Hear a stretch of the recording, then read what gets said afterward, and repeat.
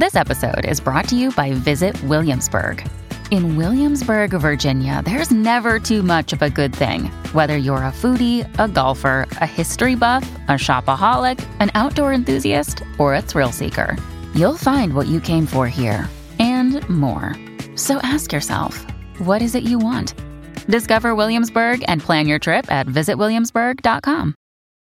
When you need mealtime inspiration, it's worth shopping Kroger, where you'll find over 30,000 mouth-watering choices that excite your inner foodie. And no matter what tasty choice you make, you'll enjoy our everyday low prices, plus extra ways to save, like digital coupons worth over $600 each week. You can also save up to $1 off per gallon at the pump with fuel points. More savings and more inspiring flavors make shopping Kroger worth it every time. Kroger, fresh for everyone. Fuel restrictions apply. Hello, everybody. This is Marshall Poe. I'm the editor of the New Books Network. NBN listeners like to read books and buy them. So we thought we'd tell you that right now, our friends at Princeton University Press are having a remarkable site-wide sale. You can get 50% off books, including ebooks and audiobooks, with the code 50, F-I-F-T-Y, at checkout until May 31. You can save some real money on Princeton University Press books. I encourage you to go there and check it out. Welcome to the New Books Network.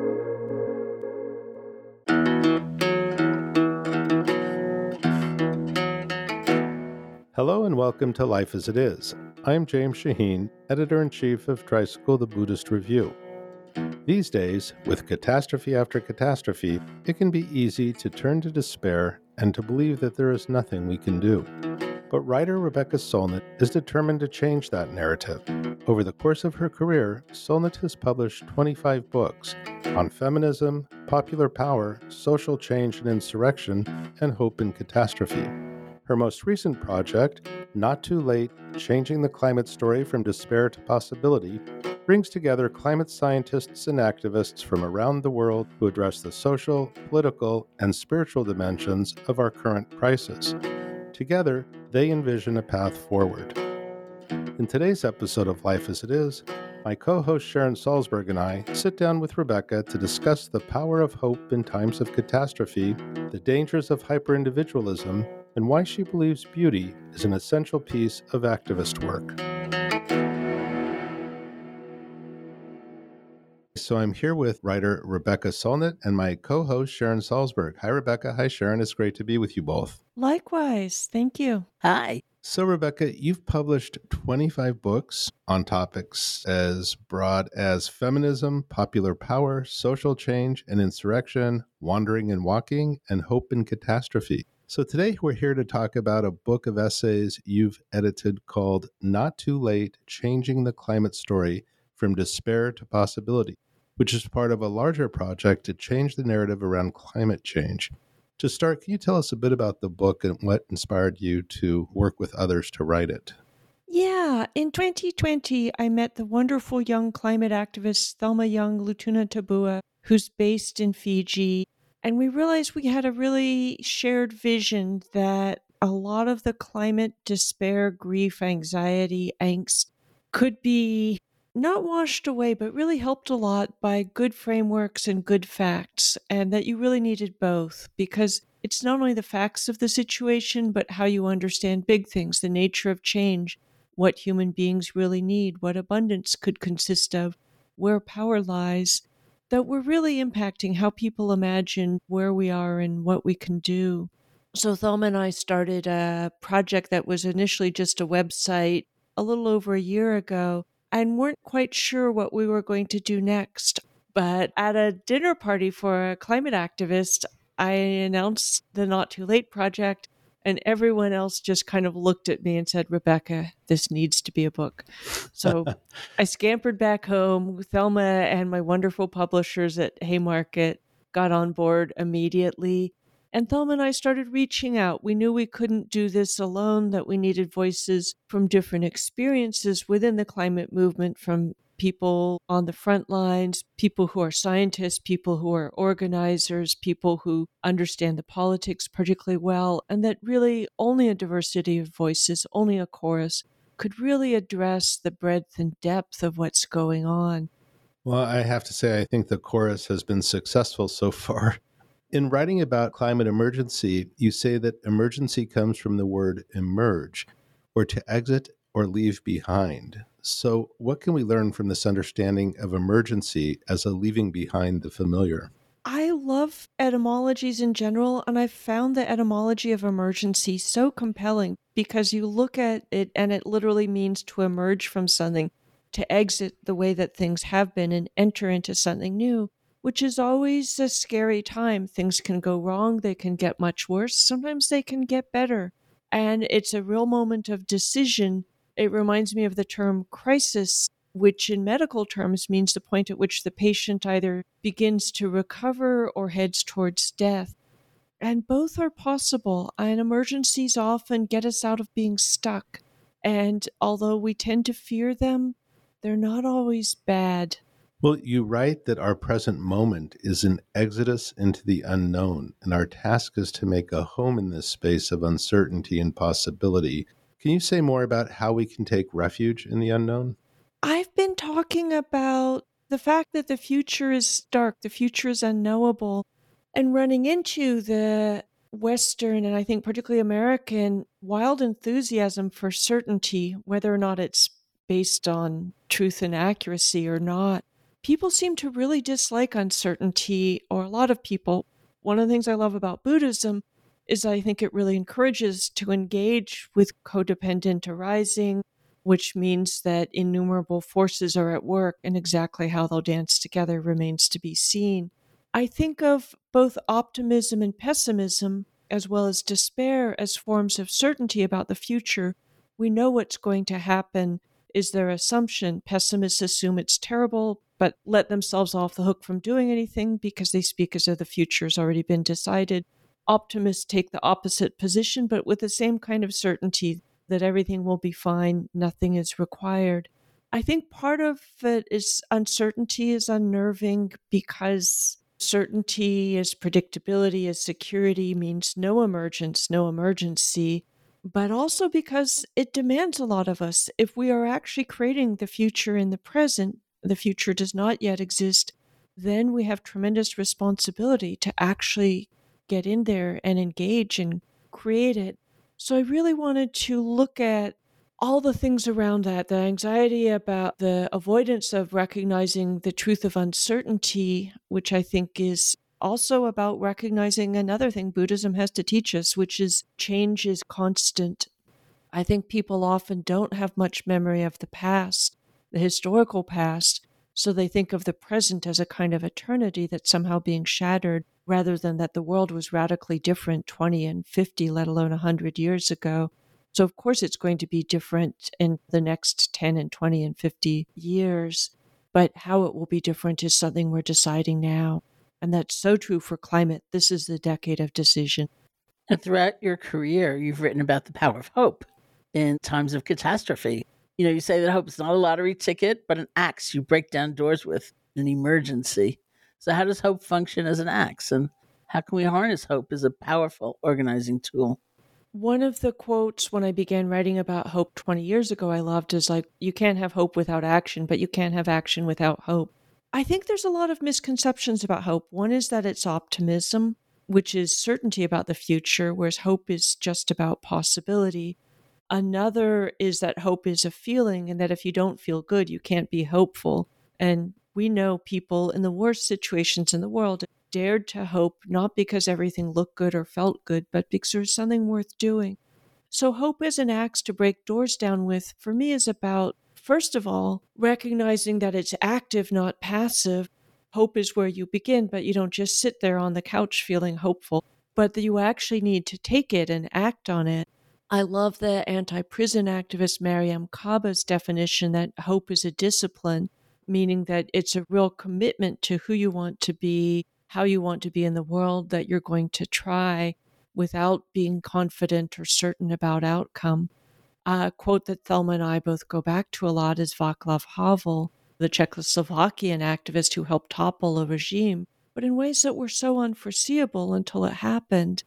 And so he's a great beacon of hope. And he said, hope is not the conviction that something will turn out well, but the certainty that something is worth doing no matter how it turns out. And I'll just say one more thing, which is I think also people think if you don't always win, then your hope was ill-founded, but it's always a gamble. You're breaking down that door with an axe, but whether you're going to get everyone out of the theater on fire or the flooding basement remains to be seen, but you might as well try. Well, I think one of the things you also serve in your work is redeeming words, which is a very powerful thing. When they've changed meaning, or I think about love in that way, for example, where it's kind of gotten degraded so that we see it as sentimentality or losing energy rather than gaining energy and so on. And being able to kind of turn that around and say, hey, wait a minute. So you actually liken hope to love and the sense of taking risks and being vulnerable to the possibility of grief and loss. So can you say more about that? Yeah, hope, I think, is a kind of vulnerability, and you don't hope if you don't care. So it's a form of care, and cynicism is a way of saying it's not worth caring because it's all going to hell anyway. There's nothing we can do. We never win, etc. It's a form of giving up beforehand. And it's often seen as very sophisticated. When I wrote my book 20 years ago, Hope in the Dark, I was really struck by who was hopeful, which was often people on the front lines of the Zapatistas, farm workers facing modern day slavery, poverty, and exploitation, and who was cynical and despairing, which was often really comfortable people who sometimes saw it as a form of solidarity with people they imagined as being desperate and therefore hopeless. And there, I think they were wrong about the hope, if not the desperation. But they also, I think, were ultimately taking care of themselves rather than the world. Cynicism doesn't require anything of you. It's a posture.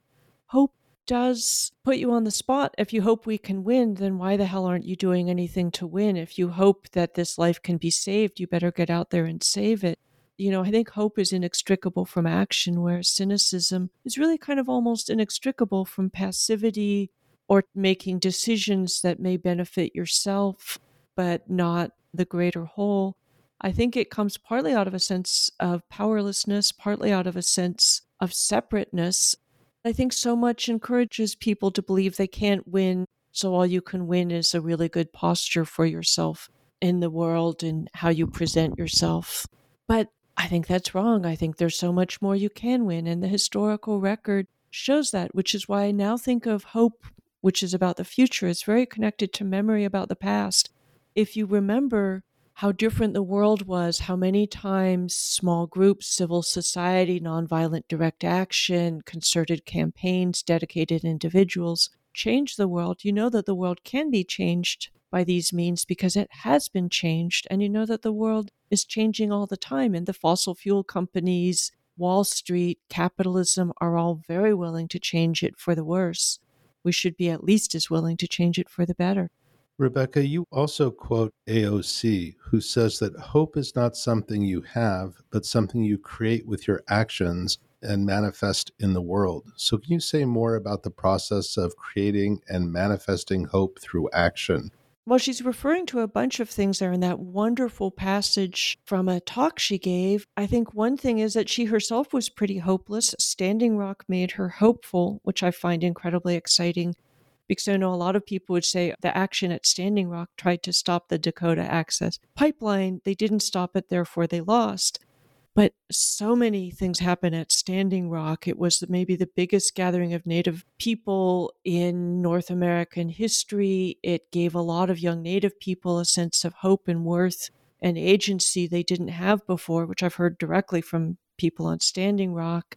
It educated a lot of settler colonial world about native land rights, a commitment to protecting the natural world.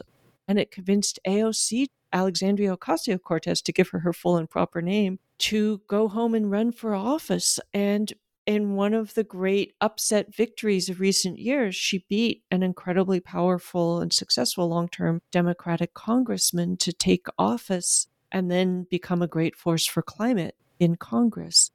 To back up a little bit, I think AOC is saying her own version of hope without action is just wishful thinking, a kind of toxic positivity, you could almost call it. Action without hope, I'm not sure really knows what to do or why it's doing it. And people also think hope is this very big, fancy thing that most of us don't have. And it's like, you stand at the bus stop because you hope the bus will come. You flip the light switch because you hope the light's going to go on.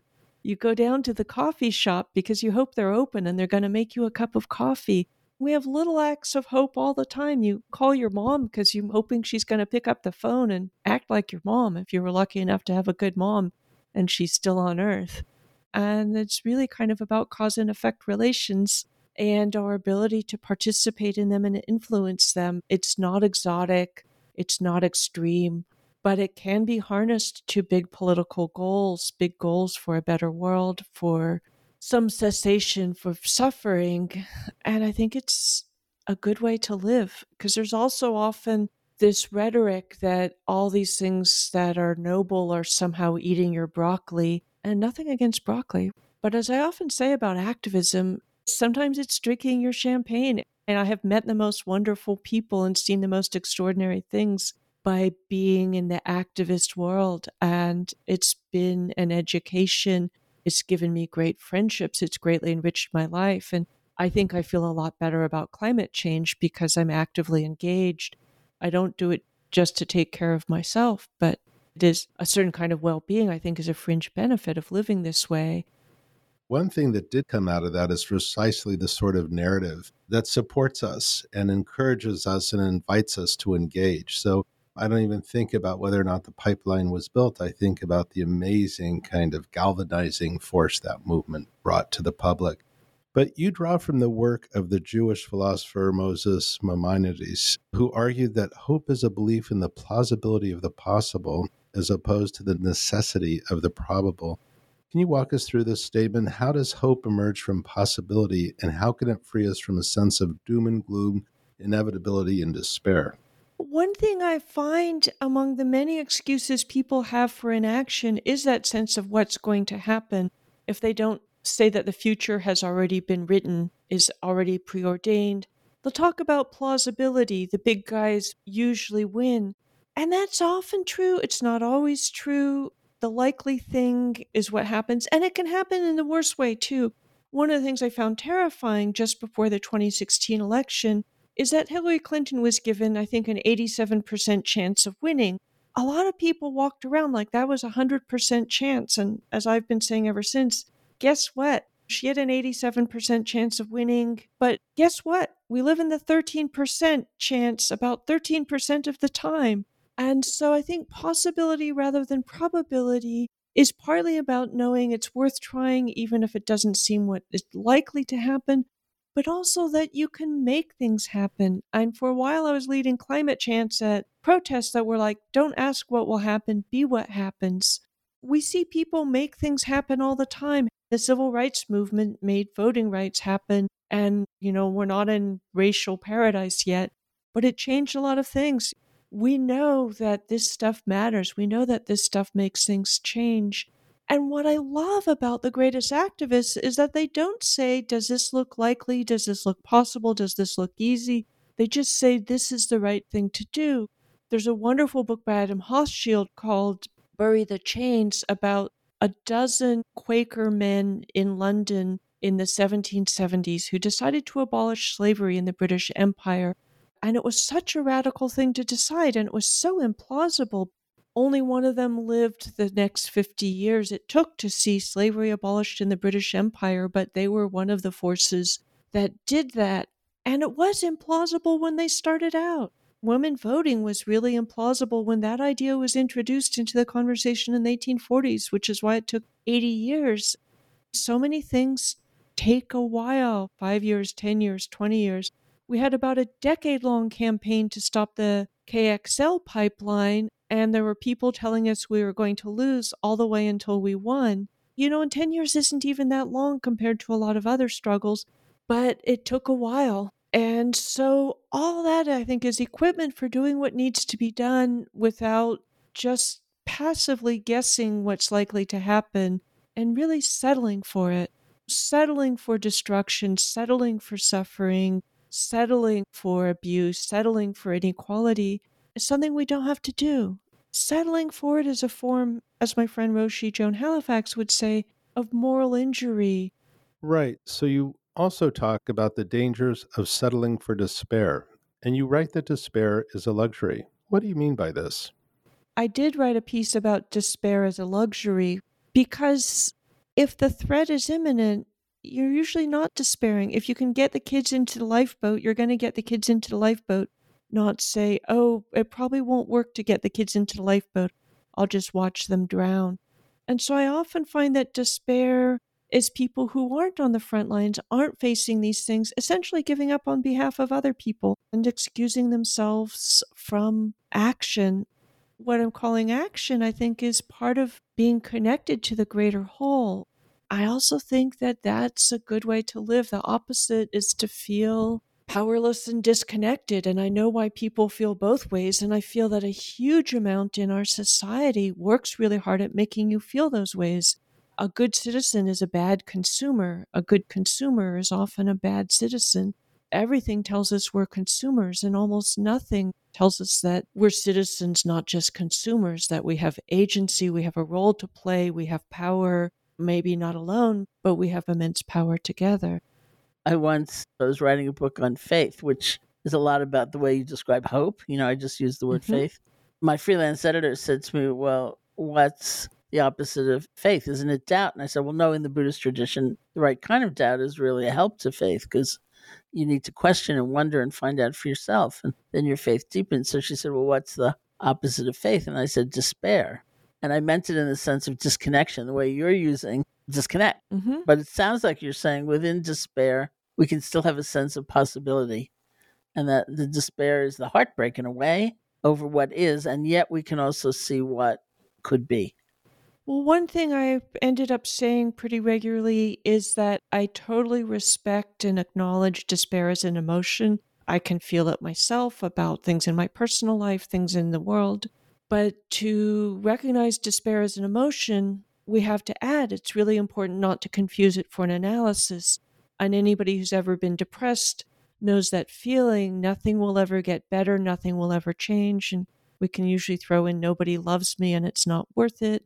And I'm the only one who's ever felt this. Oh, God, yeah. I often think of the fact that depression, back to etymologies, also means a hollow in the ground. It's as though you fall into this hollow where you can't see out. You can't see the bigger world around you. Your horizon is just the sort of crumbly dirt edges of this hole that you might have dug yourself and you might be able to dig or climb your way out of.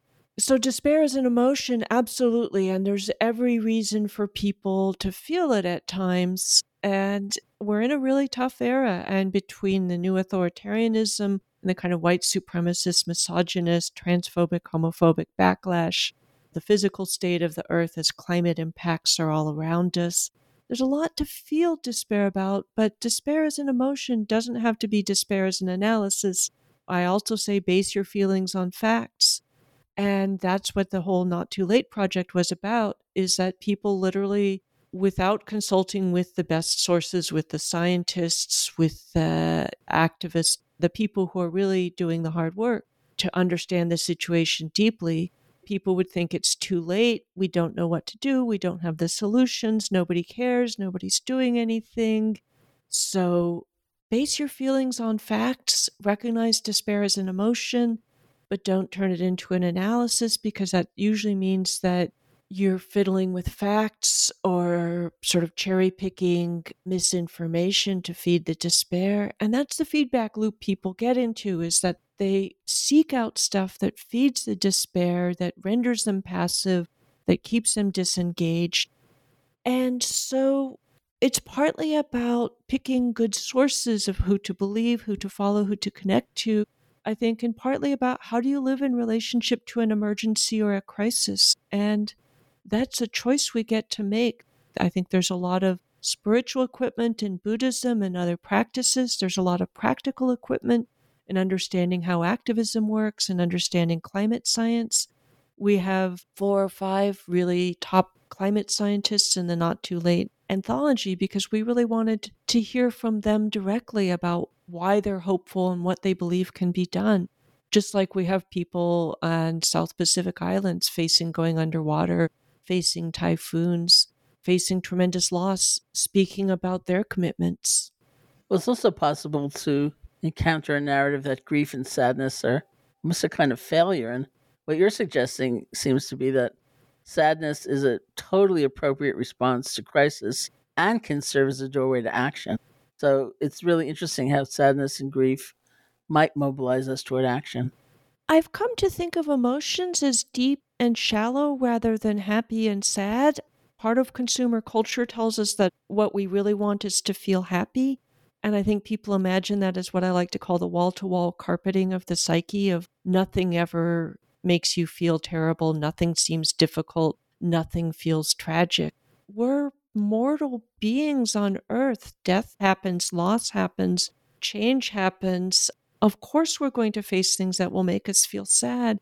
And I think much worse than sadness is that fear of sadness, that you may feel sad and then you feel like you're not supposed to feel this way and it's wrong and you have to do something to abolish it or find some way to numb out or learn to not care. And so I think this is pretty far from climate, but different relationships to the emotions can be really helpful, that it's okay to be sad. Of course, all of us are sad some of the time, and it's not a failure, just like mortality is not a failure. And sadness also is not defeat, and it doesn't have to break you. One thing I hear a lot is a version of human nature in which we're tremendously fragile and we cannot deal with despair, grief, loss, difficulty, or we should not be expected to. One of the things I love about Roshi Joan Halifax, I think she comes from another generation, but she also comes from decades of deep Buddhist practice. And her whole take on human nature is that we're actually really tough. We're resilient. We can survive a lot. And so I think also part of what we need to do to address the climate crisis is to look at the deeper stories we've been told, that life is supposed to be easy, that we're very fragile creatures, that we can't adapt. Another story I find really important for addressing this is so many people believe another false narrative, which is that we currently live in an age of abundance and climate requires terrible renunciation of us. I think there's a way to reframe that, where we live in an era of austerity when it comes to social connection, to joy, to friendship, to free time, to hope about the future, to living in a healthy world where the air is breathable, the food is good for you and not contaminated, the ocean is thriving. So, for the sake of fossil fuel in particular, we've renounced so much. We've renounced clean air, we've renounced the future, we've renounced kids not having asthma in so many parts of the world. Because of fossil fuel emissions, about 8 million people a year die of respiratory problems related just to the particulate matter, not even to some of the other aspects. So what if we don't live in an era of abundance, but doing what the climate requires of us, leaving the age of fossil fuels behind, could bring us to an era where the water's clean, the air is clean, the natural world is thriving, and we can feel more joy than anxiety when we look at it, where food is good for you, where we have more time for friendship, for joy, for time in the natural world, or creativity, or meditation, or cooking, or painting, or whatever gives us pleasure. And so how we tell the stories are so crucial. But deep down, the stories about human nature, what do we really want? What makes us thrive? What is the nature of our connections to each other? All these things, I think, are part of what we need to address. And so the climate crisis, as Thelma likes to say, is partly an imagination crisis, lack of an ability to imagine that maybe the world could get better. Maybe this is not as good as it gets. Changing the story is not all you need to do to change the world, but you can't change the world without changing the story about who matters, what matters, who we can be. You mentioned renunciation, and in Buddhism, it's letting go of what harms us and allows us to cultivate greater freedom and joy. And it seems to me that that's what you're saying. Absolutely. I think it was a Buddhist practitioner who said renunciation is great when you're giving up something that makes you miserable. But of course, the dominant culture in the Western world is Christianity, where renunciation is the kind of monastic austerity, or giving things up for Lent. It's about a form of self-denial, where you're giving up things you actually want. I think the Buddhist take on renunciation is a lot more encouraging. But I think around climate, people imagine that we're supposed to renounce things. And you often hear people, when you ask them what they're doing about climate change, talking about recycling, or I don't fly anymore, or I'm vegan, about thinking that all we have in our own hands is renunciation of one kind or another. But in fact, there's so much more we have in our hands. We have so much more agency and power. And I think the renunciation we need has to be collective. First of all, we have to give up fossil fuels. We have to find other ways to power the systems. And one of the things very few people grasp, and it took me a long time to really understand, is that in the 21st century, we've had the most astonishing energy revolution. In the year 2000, we could not really have left fossil fuel behind. Thanks to the incredible improvements, we can give up fossil fuel, and it's not a renunciation any more than drinking poison. Giving that up should feel like renunciation. We're giving up something incredibly destructive, or we can give it up. And so the reframing is such an important part of the work, and it's why the climate crisis is an imagination crisis, why old stories have gotten us into this, and new stories, which are sometimes the oldest stories of all, indigenous stories, Buddhist stories, of non-separation, non-duality, of the fact that we and nature were never separate, are really important equipment. And it's exciting to see that they are more and more present in the culture at large. Well, you mentioned reframing, and you also reframe what it means to measure our wealth. If you don't mind, I'll read from the book. What if we measured our wealth in other ways, as confidence in the future, as the clarity of the air and its breathability, as pride in one's community and country, as integrity in our material and moral lives, as having seen the summer shooting stars, or throwing moon viewing parties, or watching the migratory birds arrive, as friendship and the sense of safety that means help is there when needed, as honor and dignity and a meaningful life. So how can we move away from extractive notions of wealth and create narratives that value our spiritual and relational wealth? And I'd also just like to add, there's a difficulty about writing about spirituality in a culture that to a significant degree is hostile to it. There isn't a lot of room sometimes to affirm spiritual life. So can you say something about that? Yeah, and I think a lot of people imagine spirituality as the kind of religion that either they think depends on theocratic beliefs that are not scientifically verifiable. The kind of dogmatic atheists think religion isn't about going and hanging out with all the people, at church and hearing the good word, or singing with the chorus, listening to the music, smelling the incense. They think it's just about believing things that aren't true. So I think that there's suspicion on that level. But I also think one of the radical and exciting and beautiful things that's happened in the last maybe 50 years, particularly the last 30, is that Buddhist ideas and indigenous worldviews have come to play a larger and larger role in the Western world. It's really common on the part of the left to talk as though we're starting from scratch. The good things don't exist yet.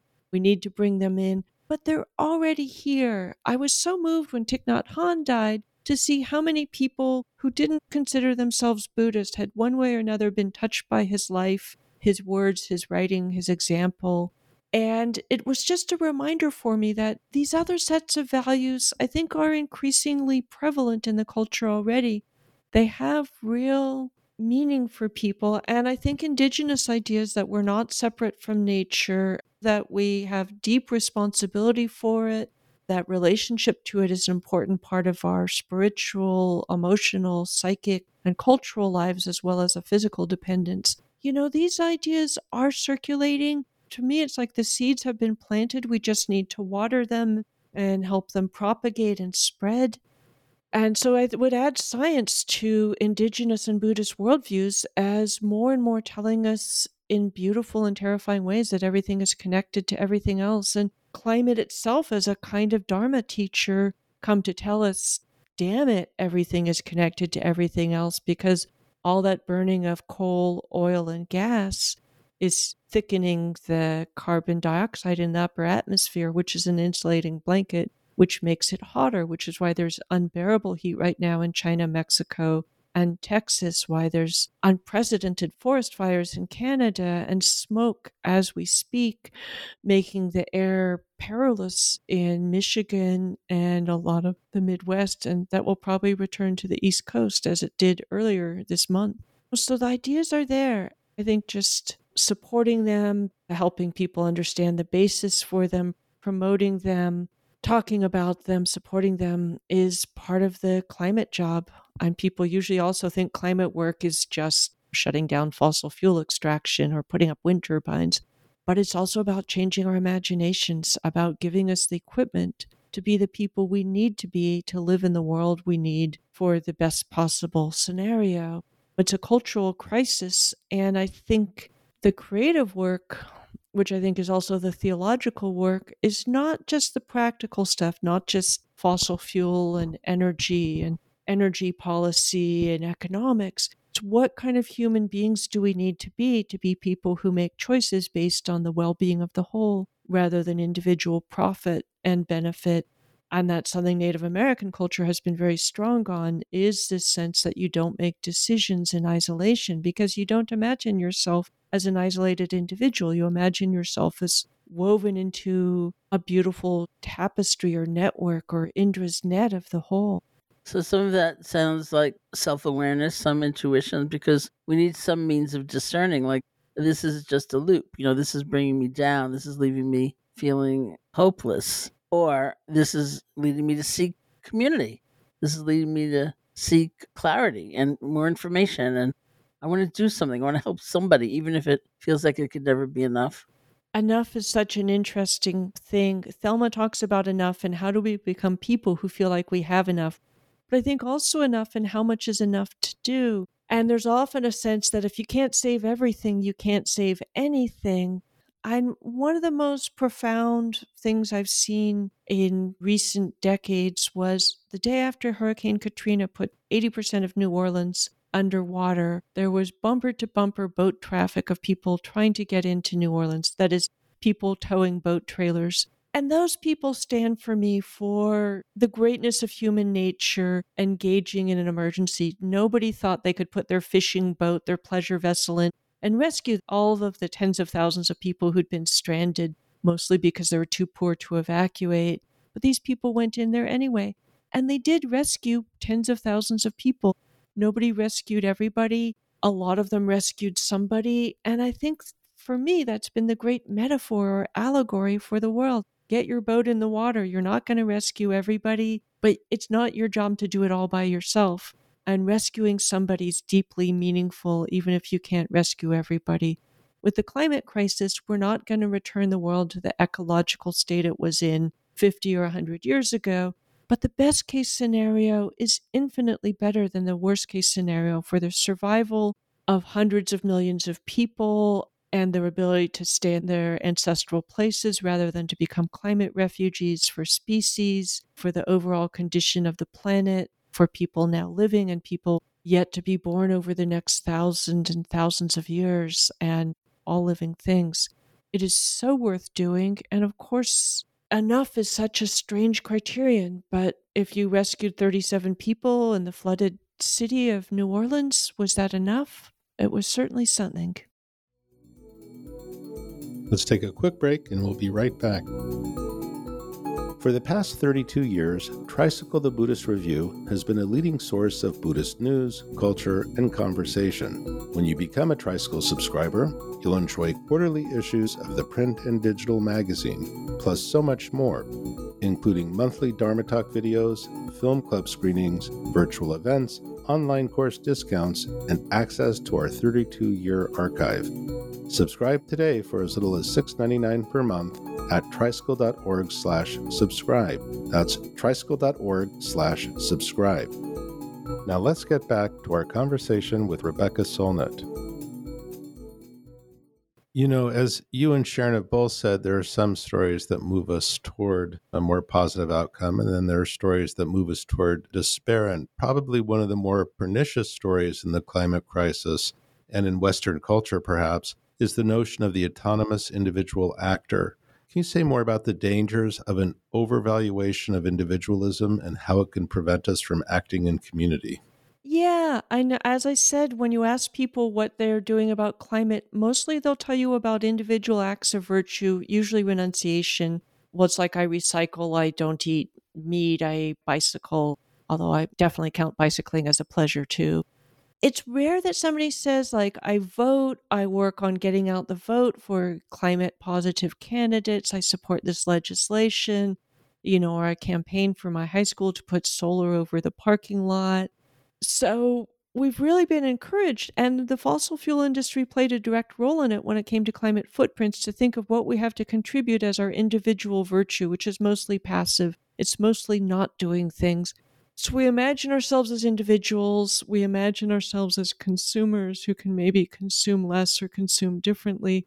And I really want us to see ourselves as citizens, by which I don't mean you have nationality and a passport in a country, but you see yourself as a member of civil society, to see that together we have so much more power to decide who wins elections, which decides what kind of legislation will pass, to create pressure to pass important legislation, to maybe get out there and physically blockade a fossil fuel project, a pipeline or something like that, to educate, to encourage each other. There's so much we can do, not through the renunciation that's also about giving things up, but by actively kind of laying hands on our own power and possibility. And there are times when individuals have tremendous power, but only because somehow they connect to other people. Greta Thunberg got out there all alone at age 15 with her cardboard sign for her climate strike, but only because she was the right person in the right place at the right time did her action resonate, that made it something that was internationally impactful, that caused climate strike youth actions to go on every continent on Earth except Antarctica. So also seeing ourselves as members of communities, and that's where our strength lies, to build a movement. So the isolated individual, I think, makes us both sad and weak. Sad because it feeds loneliness, it feeds a sense that we don't need to care about anything else and nothing cares about us. And weak, I think, because our power lies in our connections. It's not autonomous because we were never autonomous. So I think getting over the idea of individuality, not in the sense that I get to have my own dreams and wild imagination and horse through life, but I do that in relationship to other people and with respect for all the other beings that I impact and they impact me. One other thing I'll throw out is the kind of sad framing we constantly get around climate is responsibility, which is like, oh, I have to take care of this other thing. To me, it always sounds like chores, in the ways that we tell kids that doing stuff is chores, which makes it kind of moral virtue and also kind of a drag, not nearly as fun as playing. What I love about Robin Wall Kimmerer in Braiding Sweetgrass and her public speaking and other work is that her constant framework is on reciprocity. We want to do stuff for the earth because the earth does everything for us. That food, water, and air I mentioned was all produced, is something we benefit from, depend upon. We're giving back because so much has been given to us. We can give in a spirit of gratitude while feeling rich, rather than like, oh God, we have to do our chores. Oh, we can't do this. We have to do that. So I think the spirit of it is really important too. I would just say there's an indigenous worldview that tells us we're not separate. There's a Buddhist worldview. And science, more and more, natural science, biological science, is describing a world of interconnectedness, of a world not driven by the competition the social Darwinists wanted us to believe in, but by cooperation, mutuality, symbiosis. We now recognize the majority of cells in our own body do not have human DNA. They're all the microbes that keep our guts working and everything else. That even what you call yourself is actually a big community of many species lurching around. There's so many forms of beautiful interdependence of relationship between species. The plants that require the insects and birds and bats to pollinate them, the insects, birds, and bats that in turn require the flowers to feed upon, all the natural systems. And of course, climate science is also understanding the feedback loops of everything being connected. So I feel more and more what's coming into focus on spiritual, imaginative, and also scientific levels is recognizing a world in which we have never been individuals. The individual is sometimes a useful way to describe ourselves or others, and at times it's not a useful way. It's a harmful way because it's obliterating the non-separation, the non-duality of all being. And Rachel Carson's 1962 book, Silent Spring, was a real milestone for that, to understand the natural world as so deeply interconnected that whatever we do affects so many other things that we can't really treat anything as separate. We have to understand how it affects the whole. And so that's a scientific fact that's also a moral imperative that I think is also a beautiful vision of a world in which we don't have to feel that existential loneliness of separateness, and we don't have to imagine human beings as separate from the rest of the web of life or Indra's net or however you want to describe it. You seem to be describing here alternatives to hyperindividualism, and I like that you quote Bill McKibben, who says that the most significant thing we can do for the climate is to stop being an individual and join something. So it's almost like a renunciation of the notion of a separate self. We're back at renunciation again, in a way that we renounce something that is harmful to us. Can I just reframe what Bill said? Because I think what he said is such a perfect summary. First time I heard him say it, he was exhausted because he worked so hard for decades for climate. We're sitting on the floor of a activist event in Paris while the Paris Climate Treaty was being negotiated. And somebody came up and asked him a question he's heard 1,000 times before and since. What's the most effective thing I can do as an individual? And he always looks at them and says, stop being an individual. Find something to join an organization, a movement, a campaign, find a community. And again, I think this feels like the refrain of the conversation. That's where you find your power. But I think it's also really helpful personally. You also assuage loneliness and being alone. You assuage your powerlessness. You get to hang out with people who maybe already have some good experience of making change and can help you learn about it. And I find that there are a lot of fantastic people with the sort of great strength, commitment, idealism, generosity, and being around them is so good. There's that wonderful anecdote where Ananda asks the Buddha, the Sangha, good community is half the spiritual life, isn't it? And the Buddha replies, it's the whole thing. And I think that you could interpret that very narrowly as just go getting your Buddhist Sangha. But I think looking for people living a bodhisattva vow or a life of commitment in another way, including climate activism, is another way to pursue that. Well, sometimes the notion of community can seem a little daunting. I think one of the great things you've said is getting to know our neighbors is one of the most powerful things we can do. We live in terrible isolation. I think the pandemic made it worse. I think there's a deep yearning for community.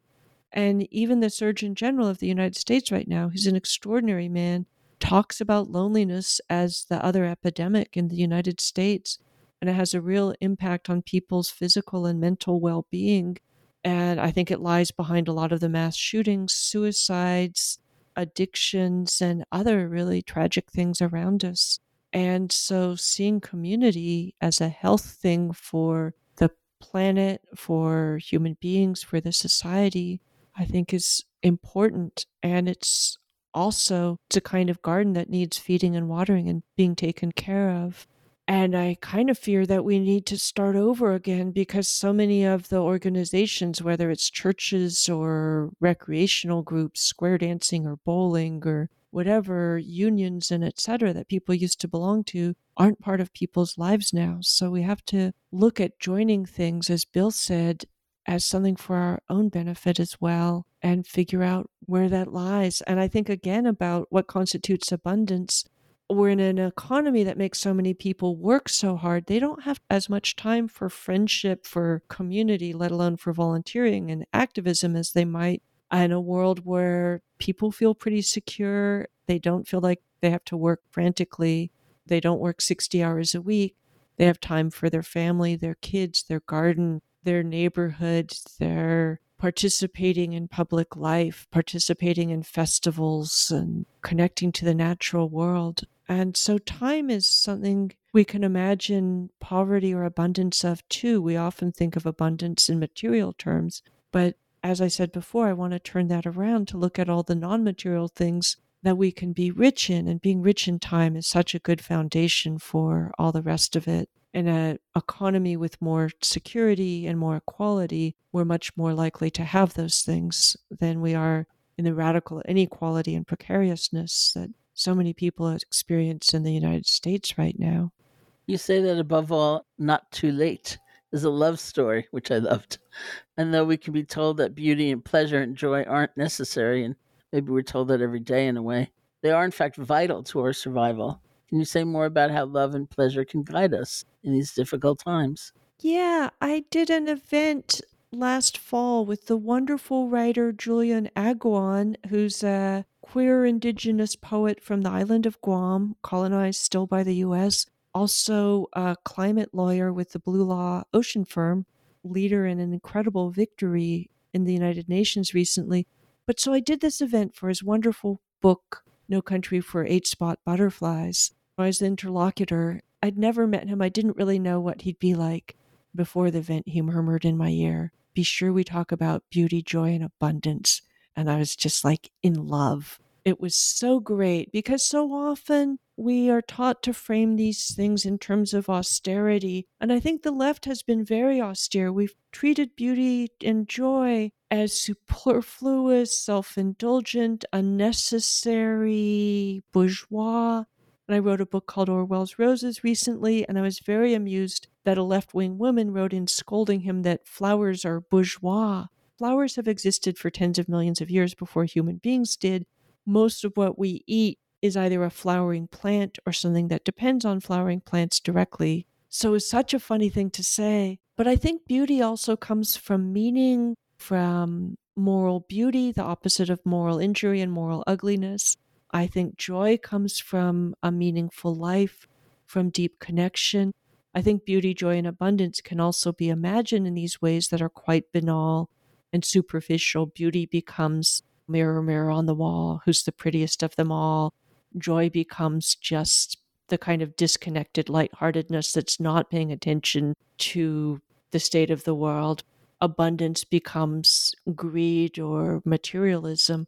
But there are other versions that I think are spiritual, are ethical, are engaged. And I think, first of all, if you're utterly miserable, you're usually a terrible activist and you're often dragging down other activists around you. And that kind of self-denial often creates those miserable activists. Second of all, I think you can lose sight of what we're fighting for. We want a world of beauty, joy, and abundance.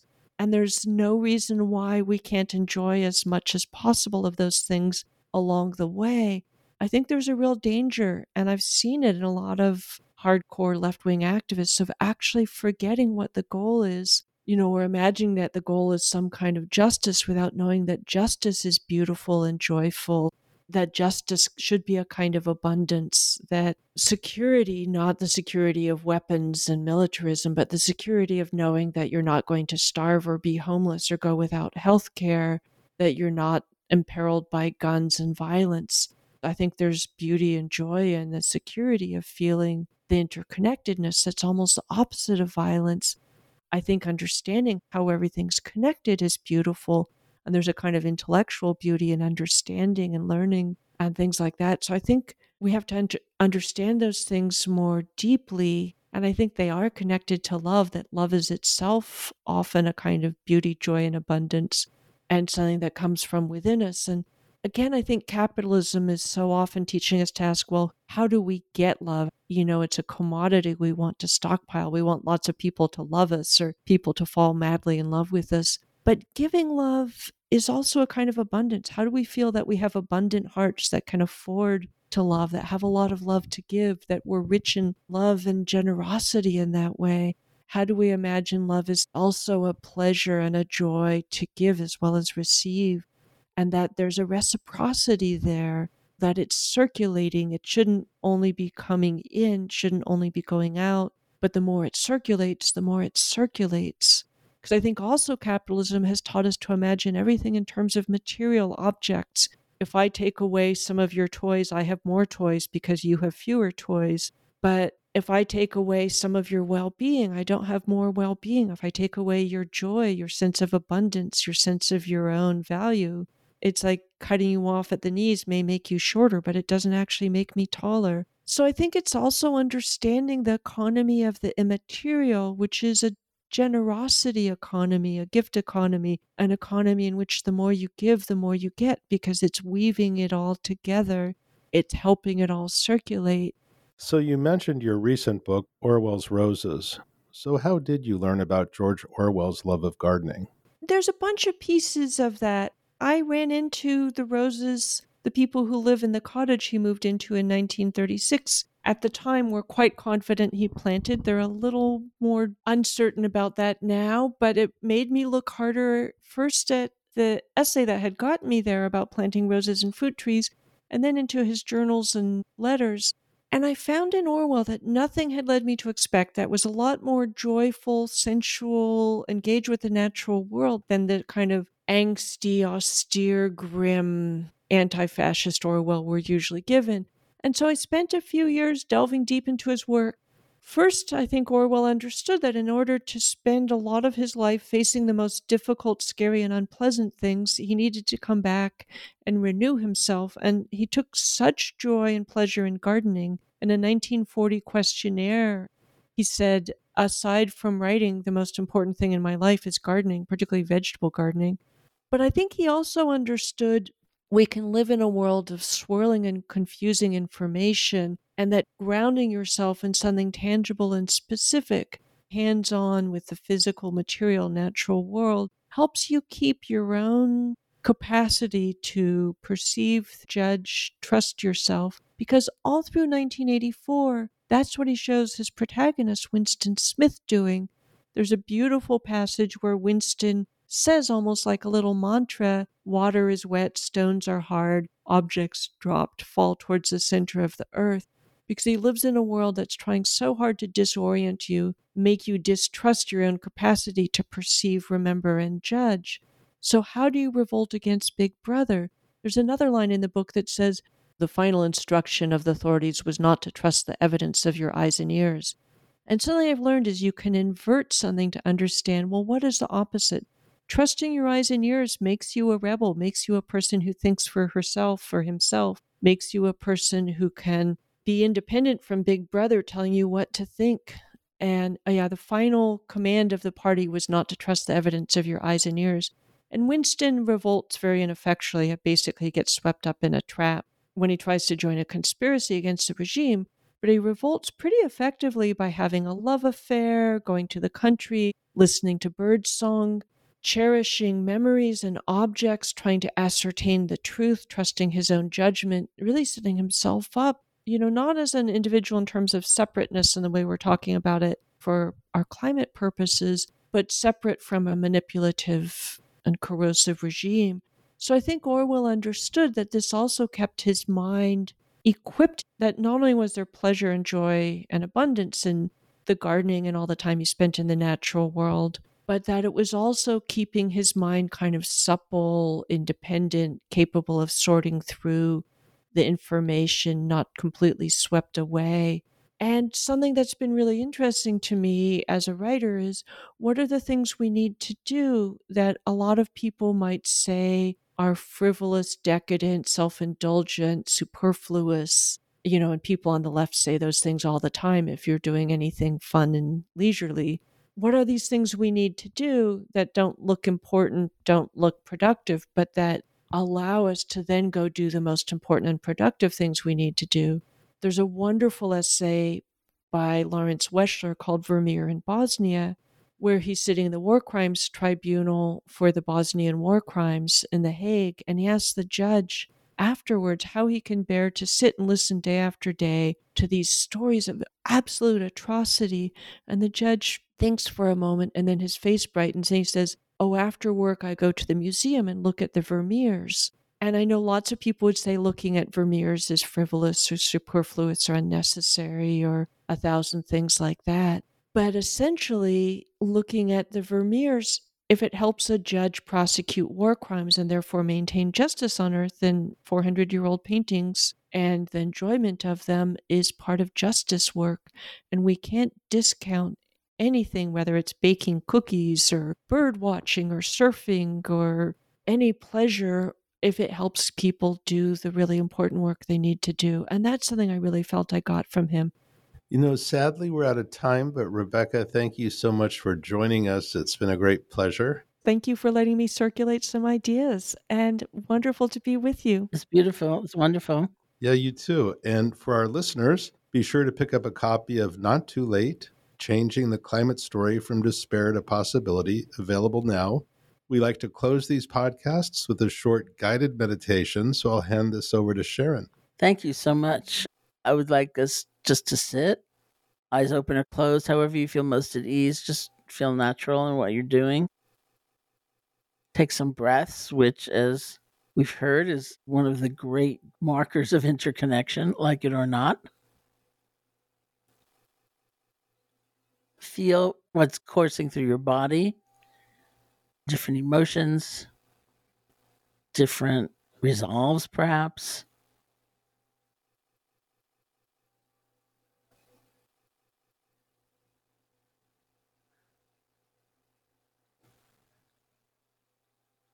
Pay some attention to those stories. I can't fix it. I can't do enough.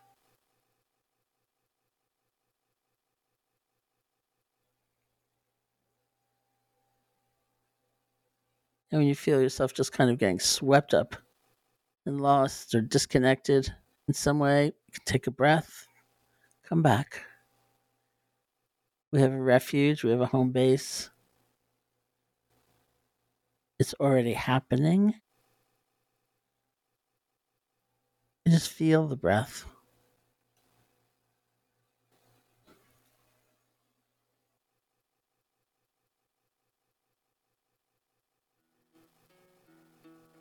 So thank you. Thank you, Sharon. Thank you, Rebecca. Thank you both. And Sharon, if you're ever coming out for Spirit Rock or anything, I would love to meet you. You've been listening to Life as It Is with Rebecca Solnit. We'd love to hear your thoughts about the podcast, so write us at feedback@tricycle.org to let us know what you think. If you enjoyed this episode, please consider leaving a review on Apple Podcasts. To keep up with the show, you can follow Tricycle Talks wherever you listen to podcasts. Tricycle Talks and Life as It Is are produced by As It Should Be Productions and Sarah Fleming. I'm James Shaheen, Editor-in-Chief of Tricycle the Buddhist Review. Thanks for listening.